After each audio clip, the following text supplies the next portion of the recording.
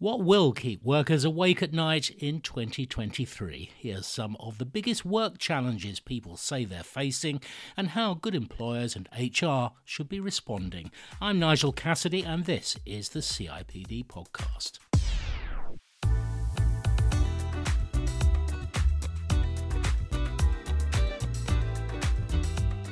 Yes, it's our look ahead, my third here, doesn't time fly? Time to consider just how 2023 might play out for employees and to get some hopefully useful thoughts on how we might best support each other through it all.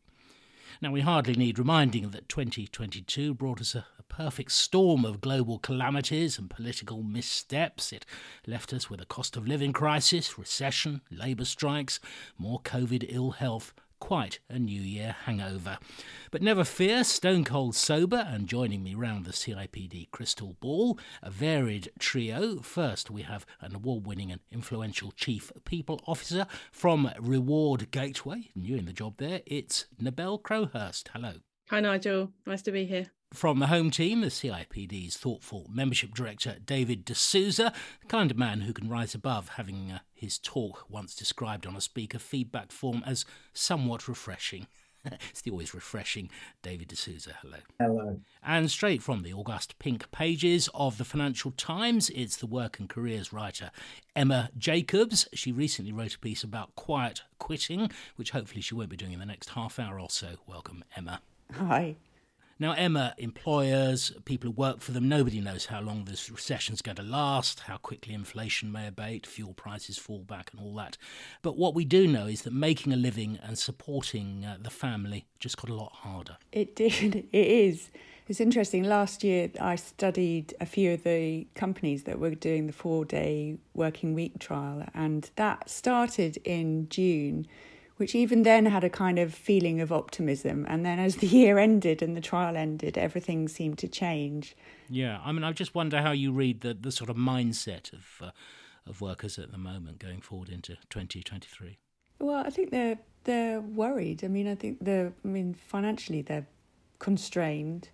There's a lot of kind of unknowns, especially about hybrid working in the white-collar working world. And just uncertainty and not knowing what things will look like. I mean, we've moved very quickly from optimism to worries about how they're going to make money stretch in an inflationary environment and whether they'll get pay increases. And quite a range of responses, Nabel Crowhurst. If one CIPD poll is any guide, I saw that more than 60% of people are worried about making ends meet. A similar proportion are worried about overwork and stress, and then there's other concerns which we'll get onto as well. So it's kind of hard to tell what people are going to be feeling and how they're going to react as the year goes on. Certainly, it's going to be a very interesting year ahead, and we've already had quite challenging previous few years, and so this just moves us forward into another space of, you know, what comes next and how as organisations do we support our people as best as we possibly can do, specifically around cost of living. I certainly think there's a couple of things we should be thinking about within businesses and within the people profession and how we support our people. And of course, you know, the cost of living crisis has a kind of practical impact. And what advice can we give to people and what advice can we provide to our people in a business to know how to best manage their finances and how to make their money go as far as it can do, but also that mental and emotional impact and the support that we can give people through this period of time. Because I mean, I just wonder whether is this the kind of support that people expect or would take from their employers? Because quite frankly, you can't wave a magic wand and make their personal finances or their health better. No, you can't wave a magic wand, but what we want to do is make sure our employees are as engaged in the work that they're doing. And if we as an employer can support them in ways that enables them to have a clear mind on the work that they're doing rather than continuously being concerned about the stuff that's going on in personal lives from a financial point of view, I think that's something that definitely can make a difference. And there is no silver bullet. There isn't one solution that an employer can put in place to make everybody's problems go away. But what we can do is put various things in place that perhaps appeal to different people across your business that can support them in the ways that they best need. And actually, I do think employees now do expect a certain amount of support from their employers. And then I think we have a responsibility to put in place the best that we can for the context of the businesses that we work in, and the types of employees that we have. And it will vary from organisation to organisation. So, David, what sort of things do you think employers can and should be putting into place? I mean, are we talking about HR going into some kind of crisis mode, changing its priorities, perhaps vis-a-vis looking after its people? Well, I think in fairness to the profession, it's not going into a crisis mode, because we only have to look back the last couple of years that we've had. I was going to say. to see a couple of things, I think. One, that the profession has responded admirably to the challenges that everyone has faced over the last couple of years. Secondly, that there's been a growing awareness of organisations that it can't just compartmentalise how people are in work and outside of work. So if you went back 10 or 15 years, the emotions you were supposed to feel inside work were probably limited to pride, excitement about the 5-year plan and being inspired by the CEO. I think we now recognise that people are feeling, if we look towards the next year, possibly uncertain, insecure, overwhelmed, fatigued, a whole range of things. So you get into the question, as you say, of what can the employer do? What can HR and people teams do? And I think it's understanding the limitations. I think it's fair to say that not every organisation will be able to respond in terms of financial changes. As you say, you can't there isn't a magic wand. But what they can do is they can make sure that within the limits of the agency that they have, that they are as supportive and caring and understanding as they can be, and that they provide as much stability for people as possible within their model to allow people to feel that sense of security. I wonder, Emma Jacobs, in covering the world of work, whether you've come across any examples of employers who have been able to provide extra support, particularly for people with financial worries. I mean, there is a magic bullet, which is more money, but there's a kind of HR has a frustration in that they don't control the pay budget. So there is a kind of, I guess, that I've heard from HR leaders that there's a feeling of impotency when it comes to how much they can do around pay directly in terms of increasing people's pay packets. I mean, I kind of started off quite sceptical about financial wellness because it seemed like another extension of the kind of soft wellness benefits that don't necessarily have any outcome. But having talked to people, I think that there is value in providing practical advice. People do get into financial messes that they feel out of control. And if they feel that their finances are out of control, they can't focus on their job. So there's a kind of payoff for employers in that respect. And I mean, there are benefits that people can give, interest-free loans. They can do some sort of help with travel costs.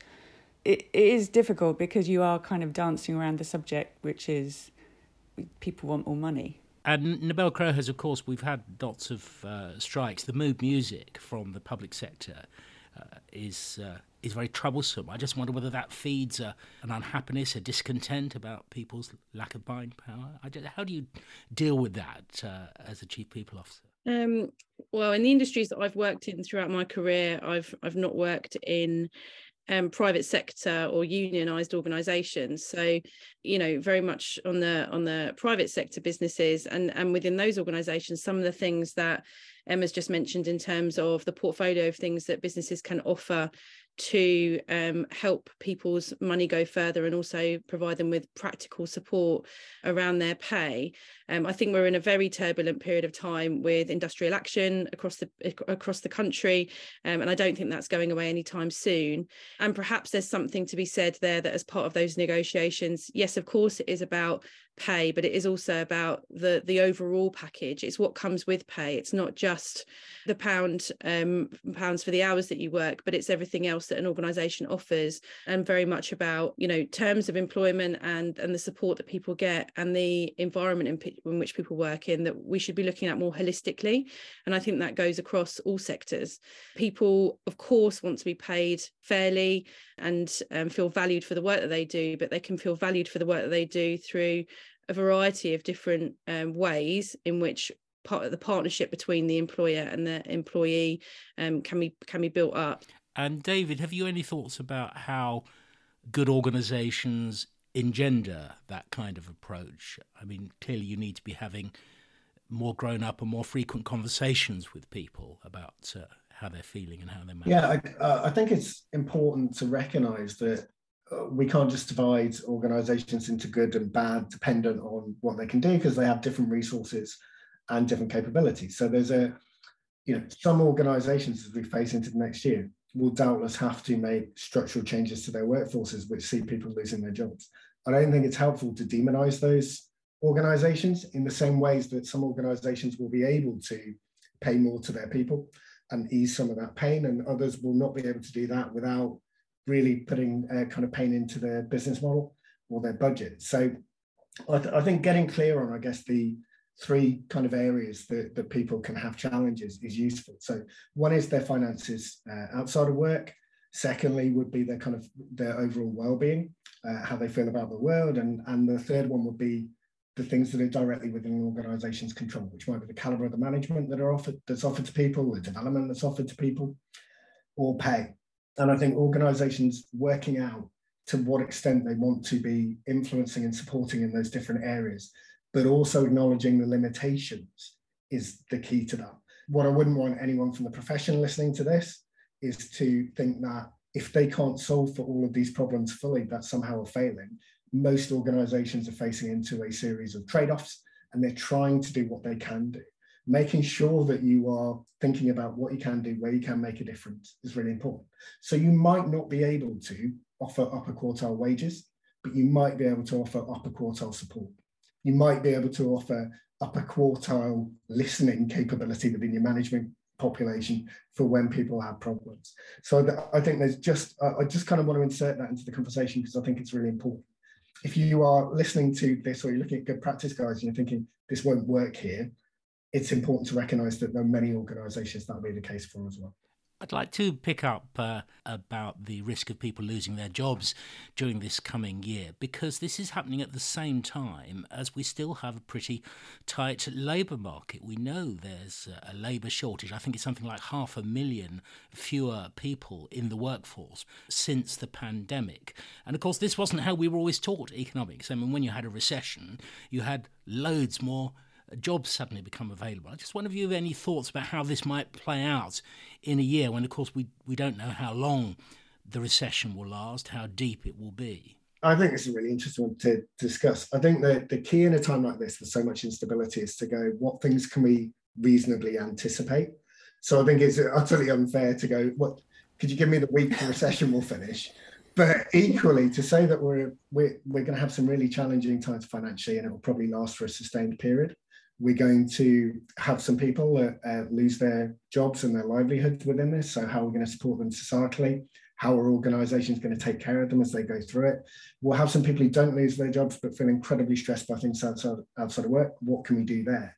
I think, again, it's understanding the limitations of what you can do, but also going, we have agency over a number of things as an organisation. How can we make that happen? So there will probably be, and no one wants to hear this, at least 3 or 4 more crises that gets chucked into the next year. Because that's the one thing we can never anticipate, is what are the other things that will happen for this, or an intersection between some of the problems that we've already had, and resurgence of COVID, all of those things. Organisations need to be, I hate to use the word agile because it's slightly soundbitey, but they need to be ready to respond, but they also need to be anticipating some of those things and working through as well as they can how well they'll respond. Now, the good news, I'll come back to it, is that we've had 2+ years of crises, and organisations have built those muscles to go, we've got a problem, how are we going to respond to it? We've got a problem, let's experiment with a response to it and see if that works. And if not, we'll change track. We need to carry that skill and that attitude and those capabilities into what will be another uncertain year. Now, in this uncertain year to come, Nimmo Crowhurst, of course, one thing some people might do as a solution to their financial problems might be to seek a second job or some kind of side hustle to make ends meet. Is that something which HR needs to think about as to how it will be responding to that? Of course, people are working at home. We can talk a bit more about hybrid working in a minute and how that's playing out. But, different things happen, don't they, during times like this? Yeah, that's a really interesting question, and something that perhaps does need to be considered as we move into the next year or two, I think there's a dual responsibility. You know, if you're an employee who's choosing to take on a second job, or as you say, a side hustle, you need to be mindful and cognizant of whether you're able to do a good job in both of those roles. You need to make sure that you're taking responsibility from any kind of tax perspective, which is, you know, not the most fun subject, but something that's important for people to be aware of.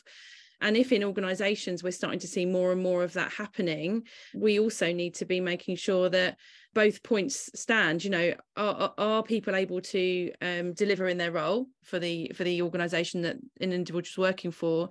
And is there any additional advice that we can be giving to people so that they make sure that they aren't in a position where they've got issues from a tax point of view?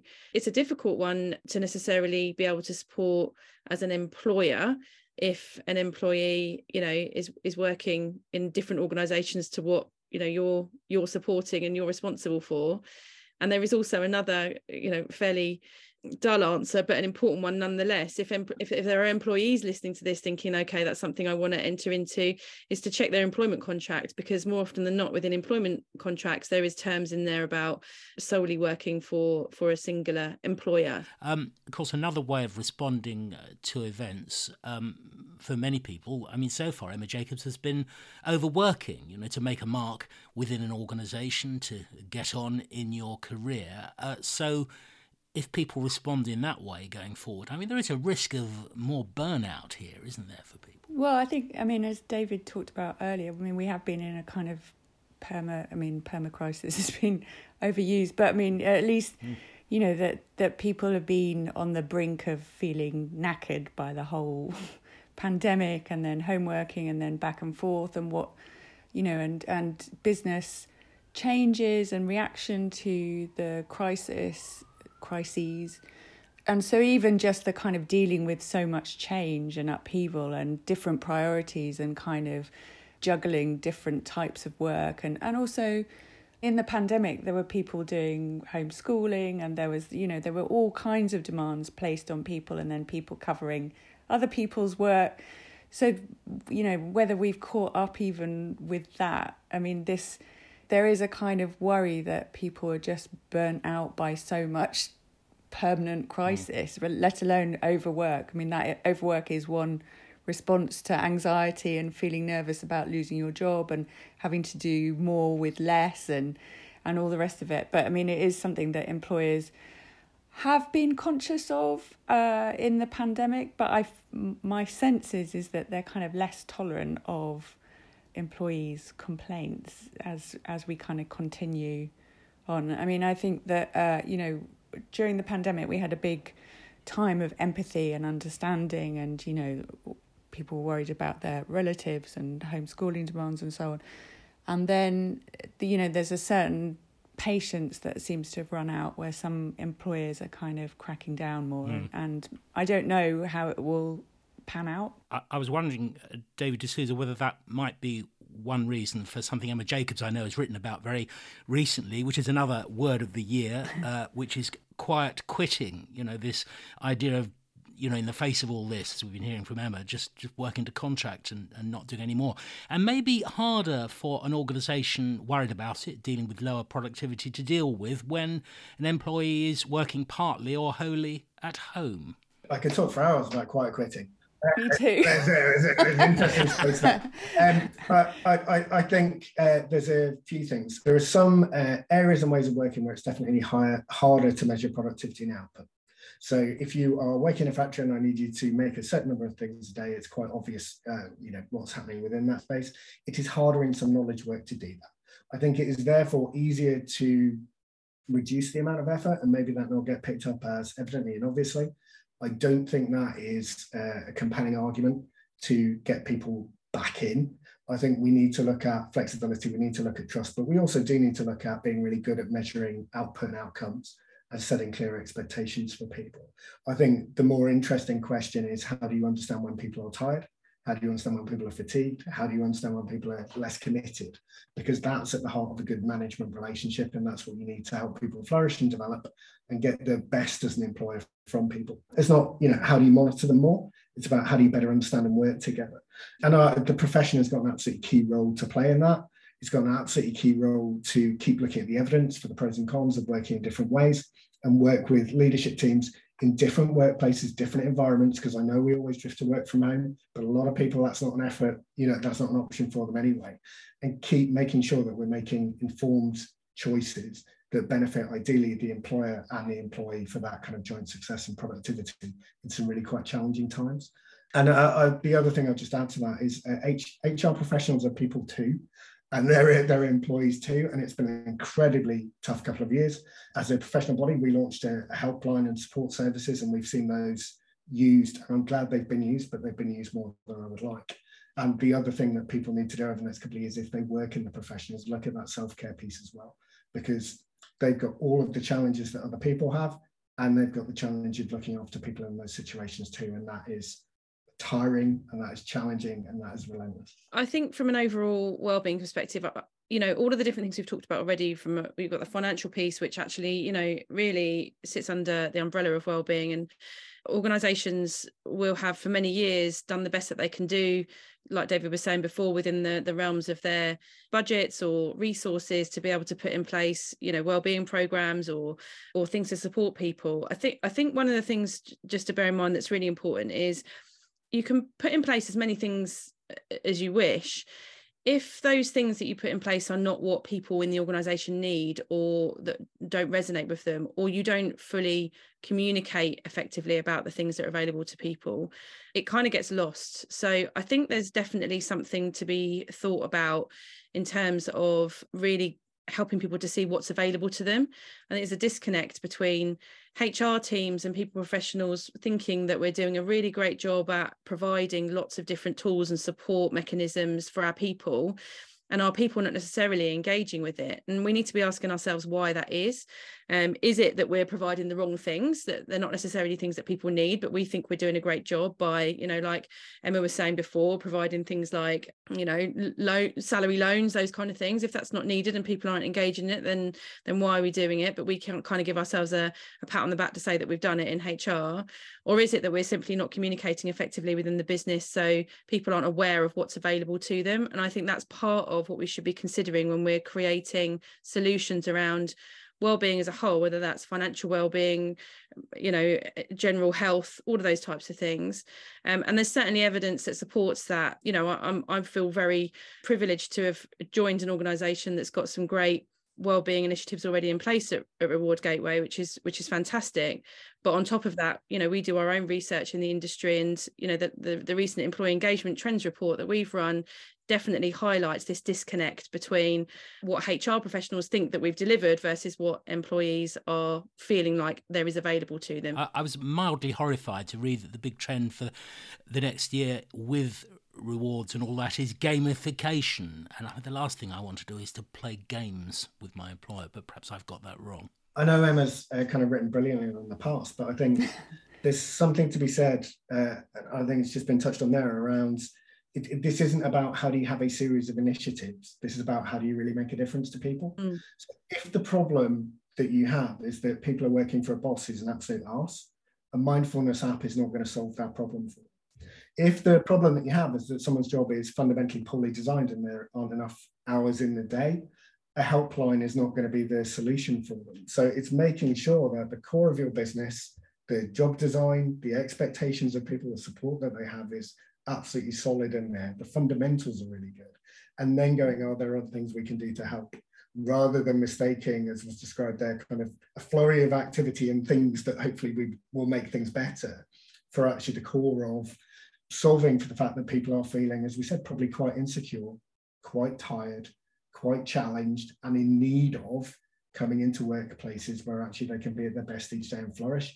And we've gone through a long period of people's careers at times stagnating, or them being in positions where it's difficult to develop. People are starting to now look onward and upward, because we've been in this position for quite a while now. And we've also got to look at how we develop people going forward. So there's a bit around job design, a bit around learning and development and support, a bit around managerial support, and all of those need to come to the fore in the next year for whatever the challenges are that we're facing into. Okay. And another big change, Emma Jacobs, for the coming year. Flexible working. People will have the right to request this from day one. That's soon going to become law. But some people might feel, whereas they did before, that they wanted to reduce their hours, that maybe we're going to see a drop in requests for flexibility, for flexible working. Do you think maybe more people might want to revert back to full-time hours just because they have to? I mean, flexible working means all sorts of things in terms of, place and our time of day that you work and how you kind of conduct your hours, you compress them. There's all sorts of flexibility. So I think to think of it as part-time work would be wrong. And also, I guess it's whether people feel confident about being able to ask. And I guess that the day one right to request it gives people more confidence to ask it. Whether they'll get it is another matter, or whether they even want to ask it in that condition. I know that several people have spoken out about it. James Dyson came out on first day, I think, that it was announced, and said, that people have gone too soft. I mean, James Dyson can still say no to flexible working. It doesn't mean that he has to go through with it. And so I think that people will feel nervous if they feel that their job's on the line, about demanding things that they think the employer won't want to give them. But I do think that there has been a change in the last 2 years about how we see flexibility. And I think that ongoing there is tension between employer and employee as to how they interpret it, and whether that can be resolved, I think, is one of the kind of biggest issues going ahead. I mean, particularly, we'll come to it, but particularly with hybrid working, I guess. Clearly, Nobel Crowhurst, this is here to stay, and it's been playing out since the pandemic. Any thoughts on how organisations can just make that work better? Well, it's quite interesting. I'll just lead on from Emma's points there about the fact that flexibility means different things to different people. So when you think about the context of the right to request from first day of employment, I see that in the bucket of formal flexible work requests, which are where you are, essentially asking for a change in your terms of employment and in your contract with the business. Flexibility in general is much broader than that, and I do wonder whether those formal flexible work requests will start to decline somewhat, because general flexibility in hybrid working means that people can adapt and fit their work commitments and life commitments in and around one another much more easily. So I think the landscape has changed quite considerably. And I think it's beneficial for both organisations and for individuals. If we can foster environments in which people are trusted, and you've got a real adult mindset, and you enable people to be responsible for getting their work done in a work pattern that works best for them, I think it's a far healthier way of working than having real cultures of presenteeism. Now, of course, that's not to say that's going to work brilliantly well for certain types of roles that are perhaps customer facing, front facing type roles, and every organisations have got different types of workforces. But I do wonder whether there'll be a bit of a shift in those formal requests coming through to us, because we're affording people much more autonomy in their day-to-day work. Okay. Now, as we sort of try and bring this to a close, I'd like to just get a sense from all of you about how you best continue work on opening up lines of communication with people so you do understand some of these things that they're going to, and then produce the best response that you can. David? There's a range of ways organisations can communicate with people, and there are systems that make that very easy, but it's never going to replace, I don't think, the one-on-one conversations that happen within organisations to understand what's really happening with people on a deep level. The other thing, just touching on what we've discussed earlier, is making sure that if you do have a great idea as to something that might help, maybe you want to, before you launch that, check that with the people that you're attempting to solve the problem for, and go, we're thinking about doing this. Is this the kind of thing that would really make a difference? And if organizations can be that nimble, they can listen hard, but they can also commit to some of the fundamentals that we spoke about. And I have to say, I'm delighted, because we lobbied for and campaigned for that right to ask on day one, that's been passed into law, but thinking flexibly about job design as well as hours and some of the other component parts, then organizations will be best placed to support people through the next year. But it's listening, responding, checking, experimenting, going again, that will see us through it.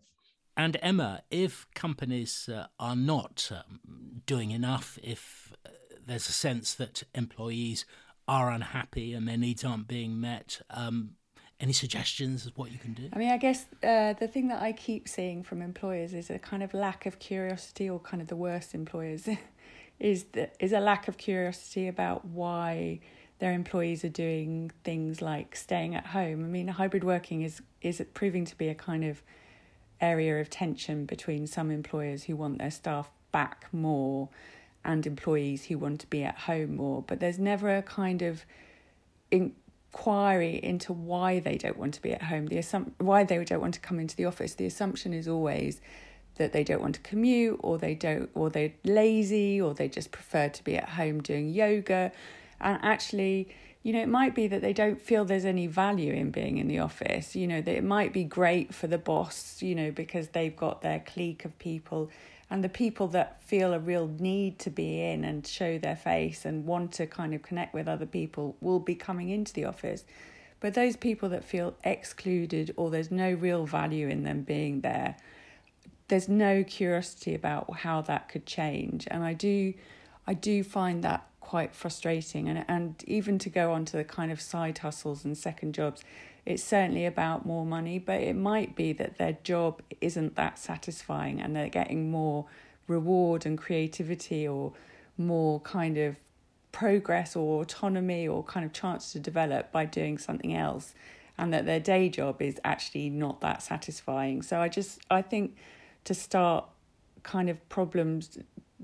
looking at problems with a kind of curiosity, I guess, would be my biggest thing. And finally, Nabeel Crowhurst, how are you going to play conversations with your people in the next year? I think the points that David and Emma have made are really valid, and I guess to add to that, it is very much about listening and two-way conversation in the organisation. So, like we said before, just pushing things out to the business and expecting people to latch onto them is not going to work. So there needs to be mechanisms to enable people to feel like they've got their voice, encourage people to speak up in your business and truly listen to what they're saying and take action upon that, to show to them that you're listening and that you're adapting to the ever-changing business needs and employee needs that we have in our organisations. Absolutely. Of course, keeping the workforce healthy, both mentally and physically, is surely, from what we've heard from people today, it's going to be the key to combating labour shortages and raising productivity. A big thank you to all three of our excellent look-ahead guests on this first podcast of 2023. That's Emma Jacobs of the Financial Times, Nabeel Crowhurst from Reward Gateway, and the CIPD's own David D'Souza. We are lining up lots more topics that you won't want to miss in the months ahead, so do subscribe wherever you get your podcasts, and indeed pass on a link to anyone in or out of the CIPD who you think would enjoy our monthly discussions. But until next time, from me, Nigel Cassidy, and all of the podcast team, let me wish you a very happy new year.